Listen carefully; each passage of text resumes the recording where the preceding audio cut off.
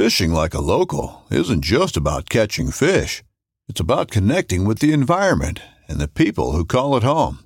It's about hearing the stories and traditions that have been passed down for generations and sharing unforgettable moments with the people you meet along the way. Fishing like a local is having an experience that stays with you forever. And with Fishing Booker, you can experience it too, no matter where you are. Discover your next adventure on Fishing Booker. I'm Erica Lynn, and we all know the ocean is the most demanding environment on Earth, consistently testing the reliability and durability of our equipment. When you spend as much time fishing as I do, you know that reliable gear is essential for staying on the water. This is why I went with the Abyss battery to power my trolling motor, electronics, and outboard. The guys at Abyss Battery are rattling the saltwater industry by manufacturing performance marine batteries specifically designed for sonar, outboards, trolling motors, and electronic fishing reels. They're also Bluetooth compatible, so I found checking battery statuses right on your phone while you're out on the water is a huge game changer. To learn more about why Abyss batteries are used by the pros and factory installed by premier boat builders, visit abyssbattery.com.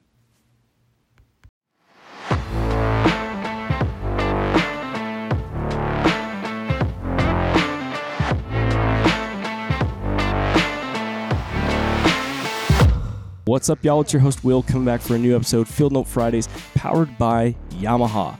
Before we get to today's episode, I'm going to bring a Black Friday, Cyber Monday special deal to y'all that you don't want to miss out on. And what we've done over here at HuntStand is partnered with Muddy Outdoors to give y'all a free, that's right, free Manifest 2.0 cell camera that's valued at $100. Now, all you have to do is upgrade to Pro Whitetail today or buy Pro Whitetail if you're not an existing HuntStand user. So that's going to last from Black Friday today through Cyber Monday. So all you have to do, head to the link down in the description below, get upgraded to Pro Whitetail, get you Pro Whitetail, and that way you can claim your free Muddy Manifest 2.0 cell camera. So on today's episode, we got Lee Lakosky on here for the last part to the November Rut series. And on this episode, we're going to kind of have a little bit of a recap of November for him. We're going to talk through that waning and post-rut time, and we're just going to go down a couple rabbit holes. But hopefully, you've been able to take something from this series, apply it to what you're doing, and hopefully you've been able to bag that big buck, or you're getting closer. And so again, y'all, we just want to thank y'all for tuning in to HuntStand Podcast, and here's our man, Lee Lakosky. All right, man, we ready to get this thing started? Yep. Well, Lee, welcome back to the final part to this November Rut series that we've been doing so far. And, man, I just want to thank you for all the time that you've taken to do this with me and just talk deer hunting and rutting to everybody out there.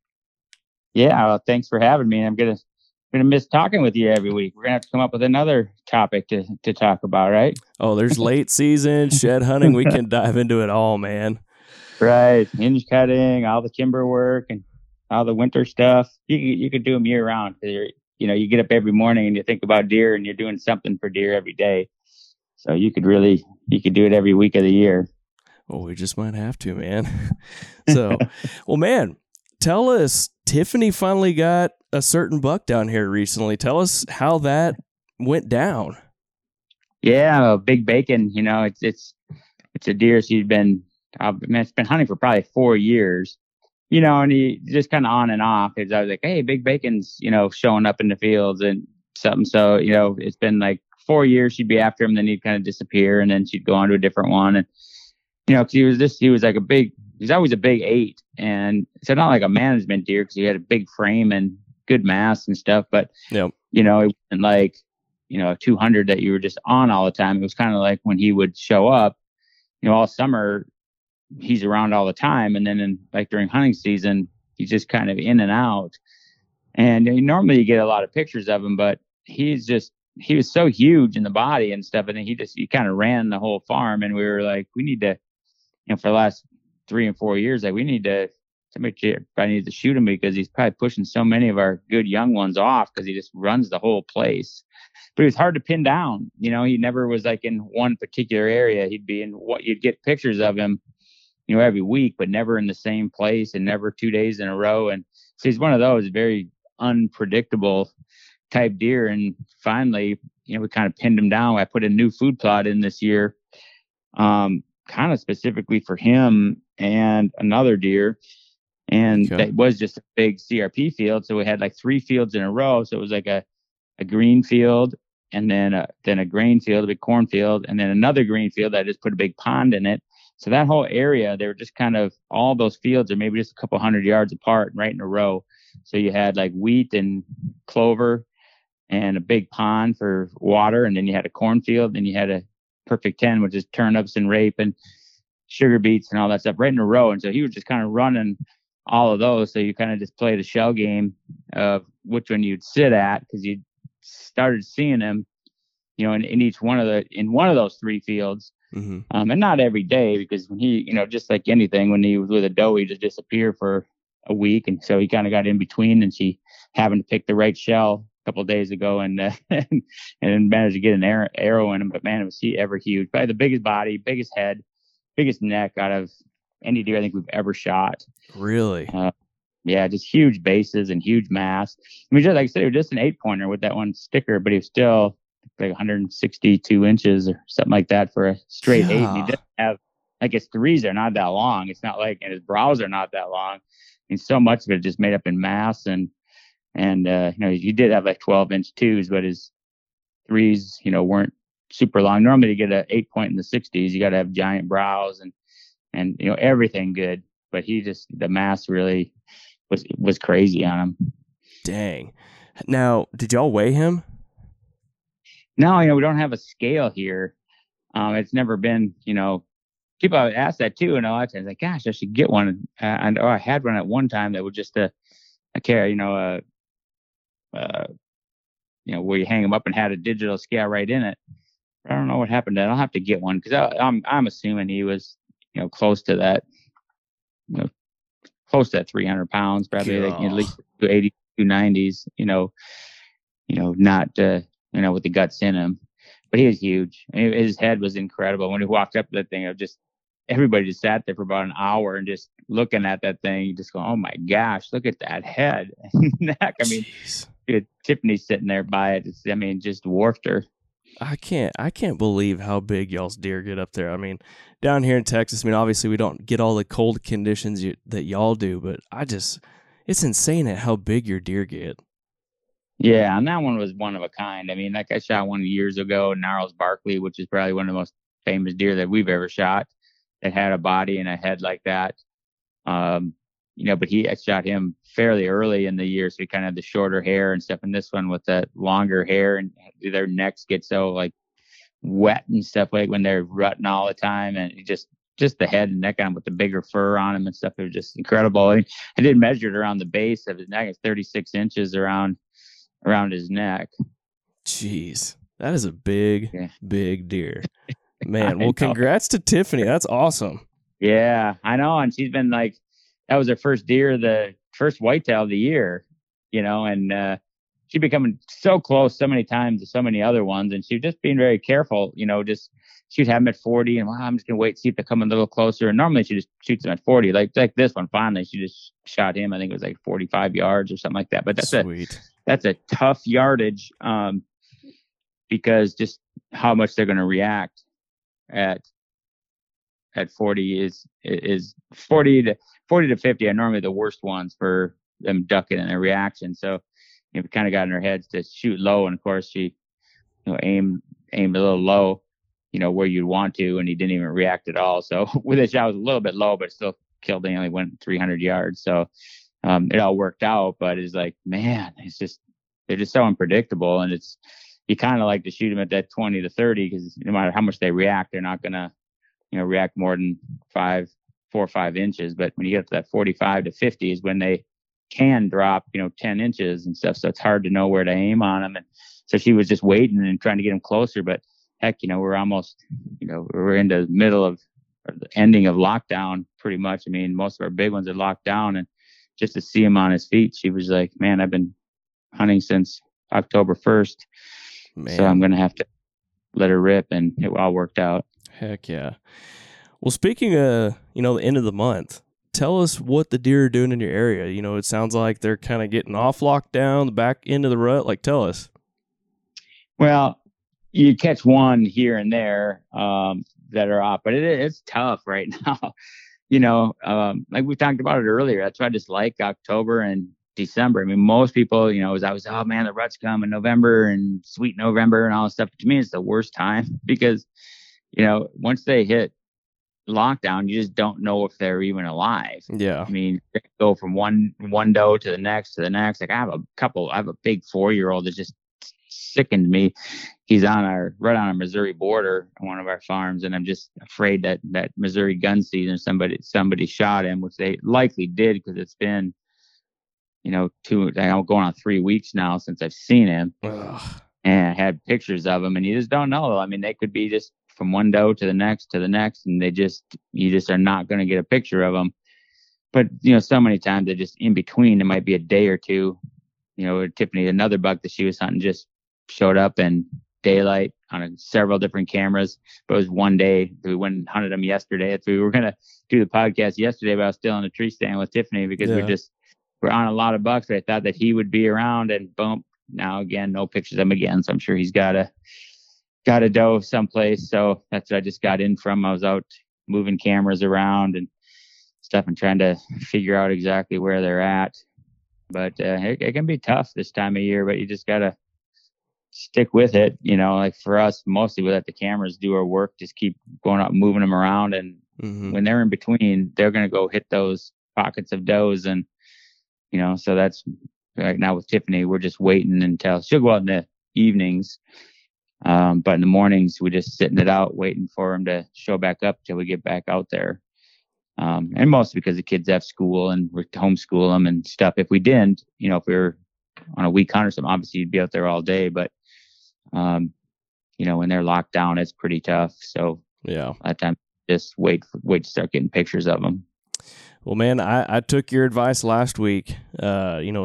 If you can, sit all day. And I was sitting in a stand location where, I've been telling you about this freak buck, and I've talked about it a little bit on the podcast. And about 6:15, where you can just start to see things, I had this freak buck walk right in front of my stand, and he circled through, and I waited till about 9. I said, you know what? I'm going to move locations where I think these deer are moving.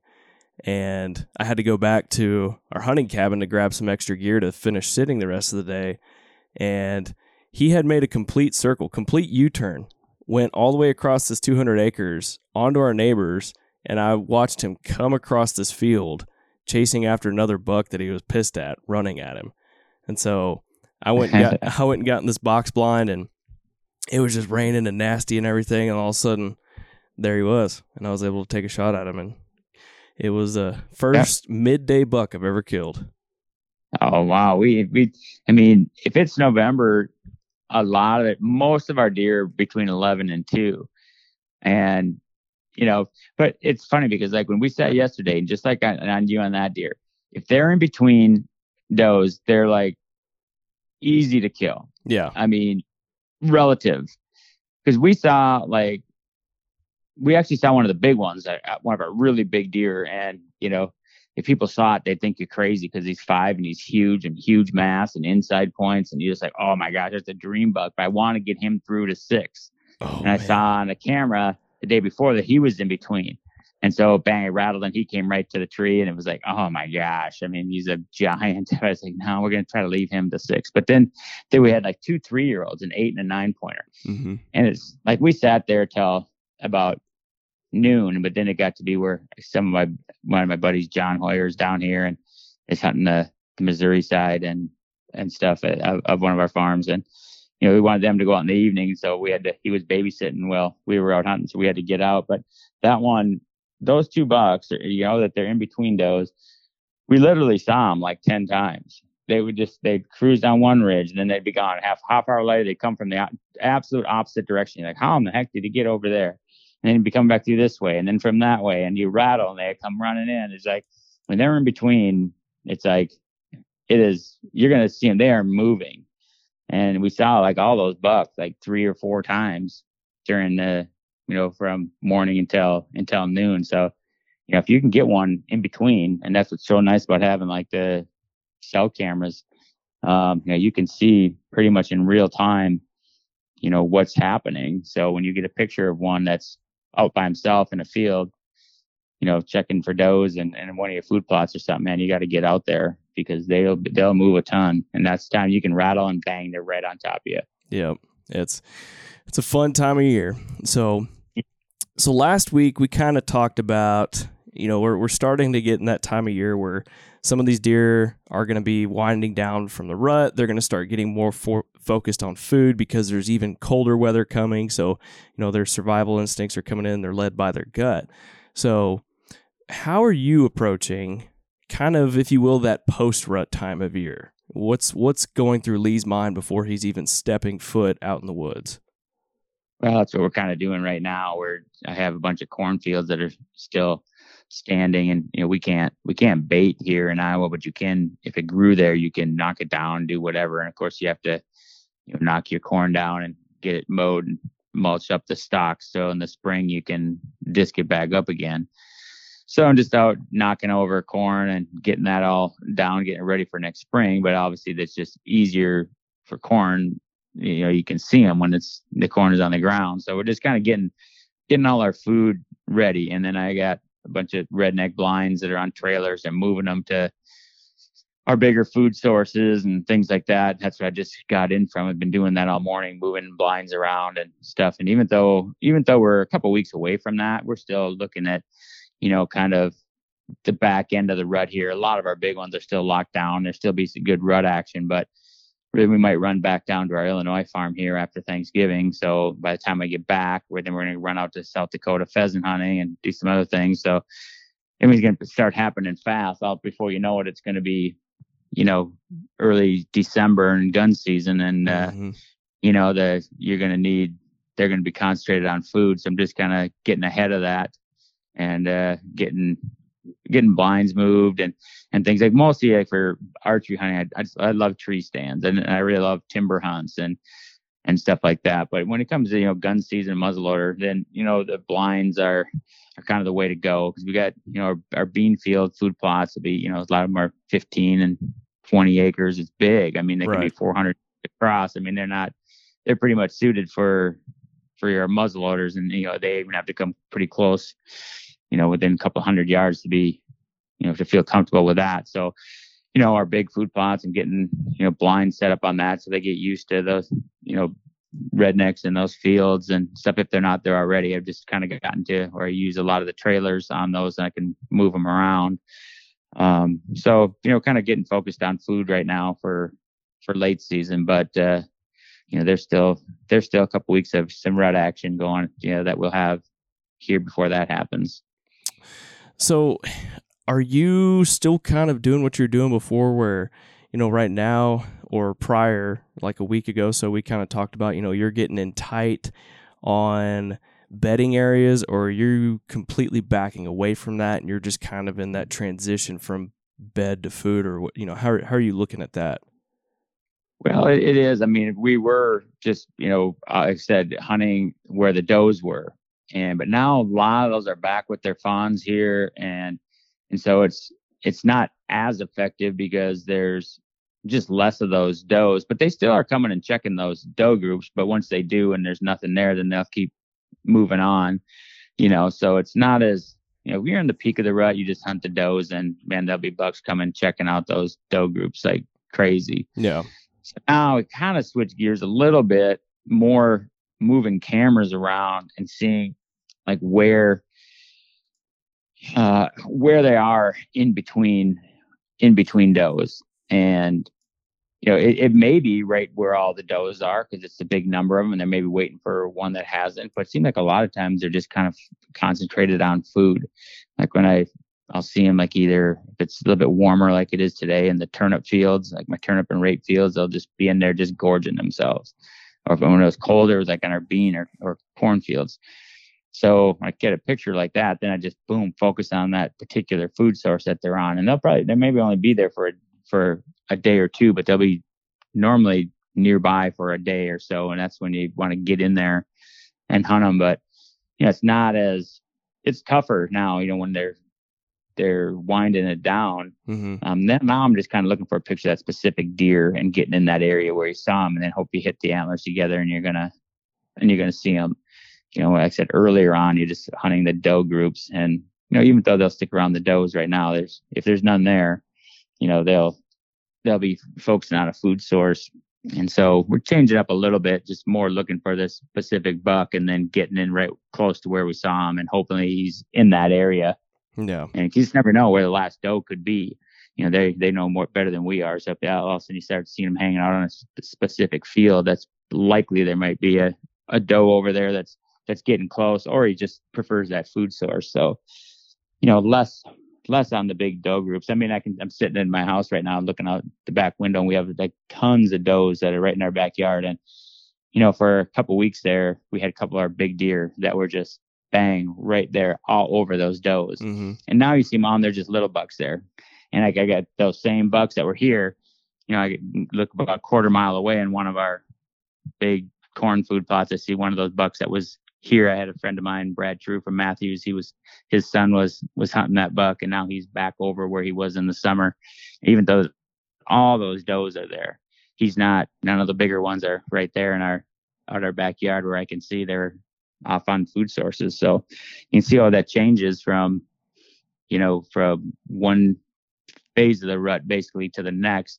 And we're just lucky that I just have food plots right in our backyard. I can watch deer every single day and see how their habits are. And when some of these big groups, they were, at the top of the bell curve where does are coming in all the time, the big bucks that were right in our backyard, and I video them. And I have so much phone video footage of just in our backyard. And now still have 30 or 40 does back there, and you have a couple of little bucks might be chasing some around, but the big ones, boom, are back on back where they were in the summer, more closer to their food sources that you normally find them in the summer. Yeah. And I've seen that happen down here too, where I'll have bucks that they're all over my cameras, spring, summer, and all of a sudden it's like September rolls around, they just kind of disappear. Well, then right around middle December, they just reappear out of nowhere. It's kind of like, where are you guys going? Like, for so long. So yeah, crazy. That's like I said, it's nice about living right in the middle of. I mean, everything is food plots around our house. I mean, I can watch usually from 40 to 100 deer right from my house. As I go to the front, to the back, to the side. So you really kind of see what's happening and where, what stage of the rut it is just by getting up in the morning and looking out our blinds. Yeah, that's a pretty cool thing to have. So when you're rolling into this, are you, you've talked about how you'll do all day sits. Do you do any all day sits in the late season, like when a front comes in, or do you even entertain that at all? Usually not at that time because they bed up so much. Like yesterday, we would have sat there all day. I mean, it was so much fun. They're just deer going all the time, but we just couldn't because we had our kids here and John was watching them. So with kids and without a babysitter, full-time babysitter, something you got to take what you can get. Yeah. But like days like yesterday were perfect. I mean, you got deer on the feed. I mean, this time of year is perfect for all day sits because right up until, first week in December where they're kind of off of that and onto food. But then you watch them, like you'll see them, eat in the morning and then they just go lay up. They're so beat up and, skinny and stuff. They're not up moving around much. They'll just go and eat. And if you really pay attention to, the moon phases and stuff and the peak feeding times, you can get them, that's when a lot of times you can get them up in the timber if you want to sit all day. If there's good, overhead or underfoot moon, like maybe at 10 o'clock or something, then I would, wait till they're coming off the food plots in the timber and get them milling around in there a little bit. And so then maybe sit another hour or so until it's overhead or underfoot at, like yesterday was at 10:30. And sure enough, I mean, that's why, we had to get out at 12, but it went from about 10:30 to 11:30. Even by the time we got out, there were deer constantly that you saw up. A lot of it is just does up feeding that in the timber, like on acorns or browsing. But then those bucks are still in there, cruising around, checking all those does that are up moving. So you could do that like during, late season, but I'd definitely be looking at moon stuff if I was going to sit longer than, just the mornings or the evenings on those on food sources. Okay. So, man, I know we're getting tight on time here.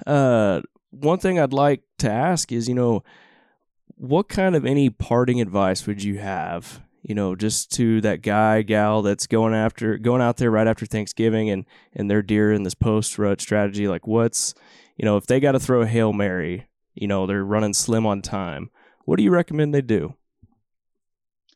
Well, I mean, like I said, right at the end, just Thanksgiving time can be awesome. I mean, that's, you're getting right at the bottom of the bell curve. So now you're kind of getting back to where it was at the beginning of the rut. Mm-hmm. And I think like if I just had like 1 week left or something, it was after Thanksgiving, I mean, that can be awesome. Then I would probably,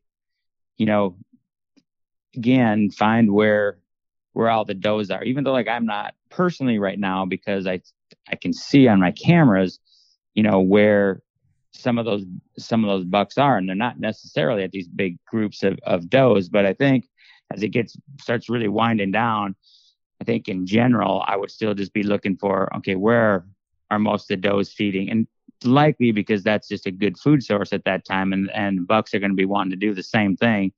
So we see that so much, like the end of Thanksgiving or into the first part, like of our gun season. It's just wherever you're piling the most deer into, that's kind of the prime food source that those bucks are going there to start trying to put some weight back on and stuff anyway. But they're also checking out the rest of the does. Like for right now in this period here, we got warm weather, just turned off warm like yesterday and today, and looks like the rest of the week. Mm-hmm. And so then, we can start looking at our green fields are more, seem like there's more action in those than our grain, our corn or bean fields. So, kind of look for the food source depending on the weather as well. And, cameras are, the biggest thing for me that just give us so much information. And without those, maybe a totally different story. But we're right now just really watching for action on cameras. But like I said, if you didn't have that, and just that last piece, just get to a food source, and then if I would get close to it, like where we were hunting yesterday, there's just I could see a little green food plot that I have in the timber. Mm-hmm. So you could see all the does up in there that are hitting that, and the bucks going and checking them out. But you can always grunt or rattle them over, which we did. So just for fun, when we saw them up there, even though they weren't ones they're going to shoot, you give them a grunt, and you get them coming running right to the base of the tree. So that's what I would do. I'd say I'd get in the timber someplace, near a food source anyway. And that's where you could sit all day, and, they're going to, we would have saw deer all day. We did right up until noon when we had to get out. So that's, you just hope you can run into a big one. Man, I love it. Love the advice. And I've loved getting to talk with you just over these 4 weeks, just talking rut hunting, deer hunting in general. And so to cap it off, how would you say this November was for you? It was probably one of the best that we've had for action. And we kind of knew that just by, number one, the cold weather that we had, not like right now, but the beginning and stuff where we had plenty of cold days, and around the Halloween all the way up until yesterday. I mean, we had relatively cool temperatures. Mm-hmm. The moon phases were perfect early, and we got it again. I think it should be really good here, like on the 26th through the 30th. So I have, like, even though Tiffany's only shot one deer, I have total confidence that this last week of November, that with the moon phases and everything else, even though it's going to be warm, I bet you we're going to see better than average deer movement on it. So it's been great overall. I mean, I probably hunted this year less than I have in 20 years. Really? I just got very lucky. Like the deer that I wanted to go after, boom, I'd go out and I'd see them. And sometimes I decided, nah, I'm going to leave that deer. Let's go look at this one, see if I think he's big enough or old enough to go out. I very rarely went out where I didn't see one of the deer I was looking for, or at least a good one. And, I hunted so few days. My first one, the 204 that I shot, hunted him for like 2 days. I went and looked at all these other bucks, and I was like, I might leave them. I'm going to leave them another year. Maybe I should leave them another year. That's all right. I'm going to go look at this one. Like the second day out, shot that one. And then Paddle's buck, I mean, he didn't live on us. I maybe had 1-2 pictures, in 8 months of him, but I just knew that once the crops start coming down, he comes in onto ours. I had one picture of him. Oh, I bet you he's going over to the Jordan field, and sat there the first morning, rattled, grunted, bang, brought him right into the field, shot him. So it was basically the first day I hunted for him. And then down in Illinois, the very first day I went out, hunted for that 9-point and shot him.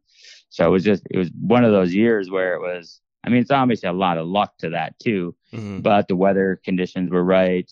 You're getting pictures of them, visually saw them, say, all right, let's go hunt that one, and bang. So it was probably one of the best ruts that, I personally had.